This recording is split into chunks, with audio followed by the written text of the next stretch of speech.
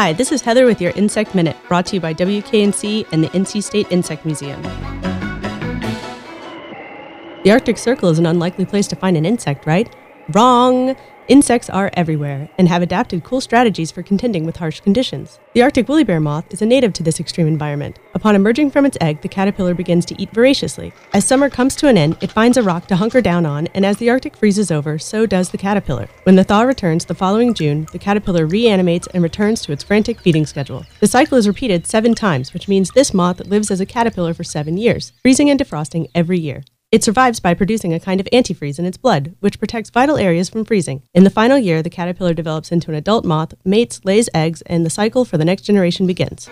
If you would like to learn more about the Arctic woolly bear, visit the museum's website at insectmuseum.org, where you will also find information about the museum and read our blog, where we talk about interesting stuff going on in the world of entomology.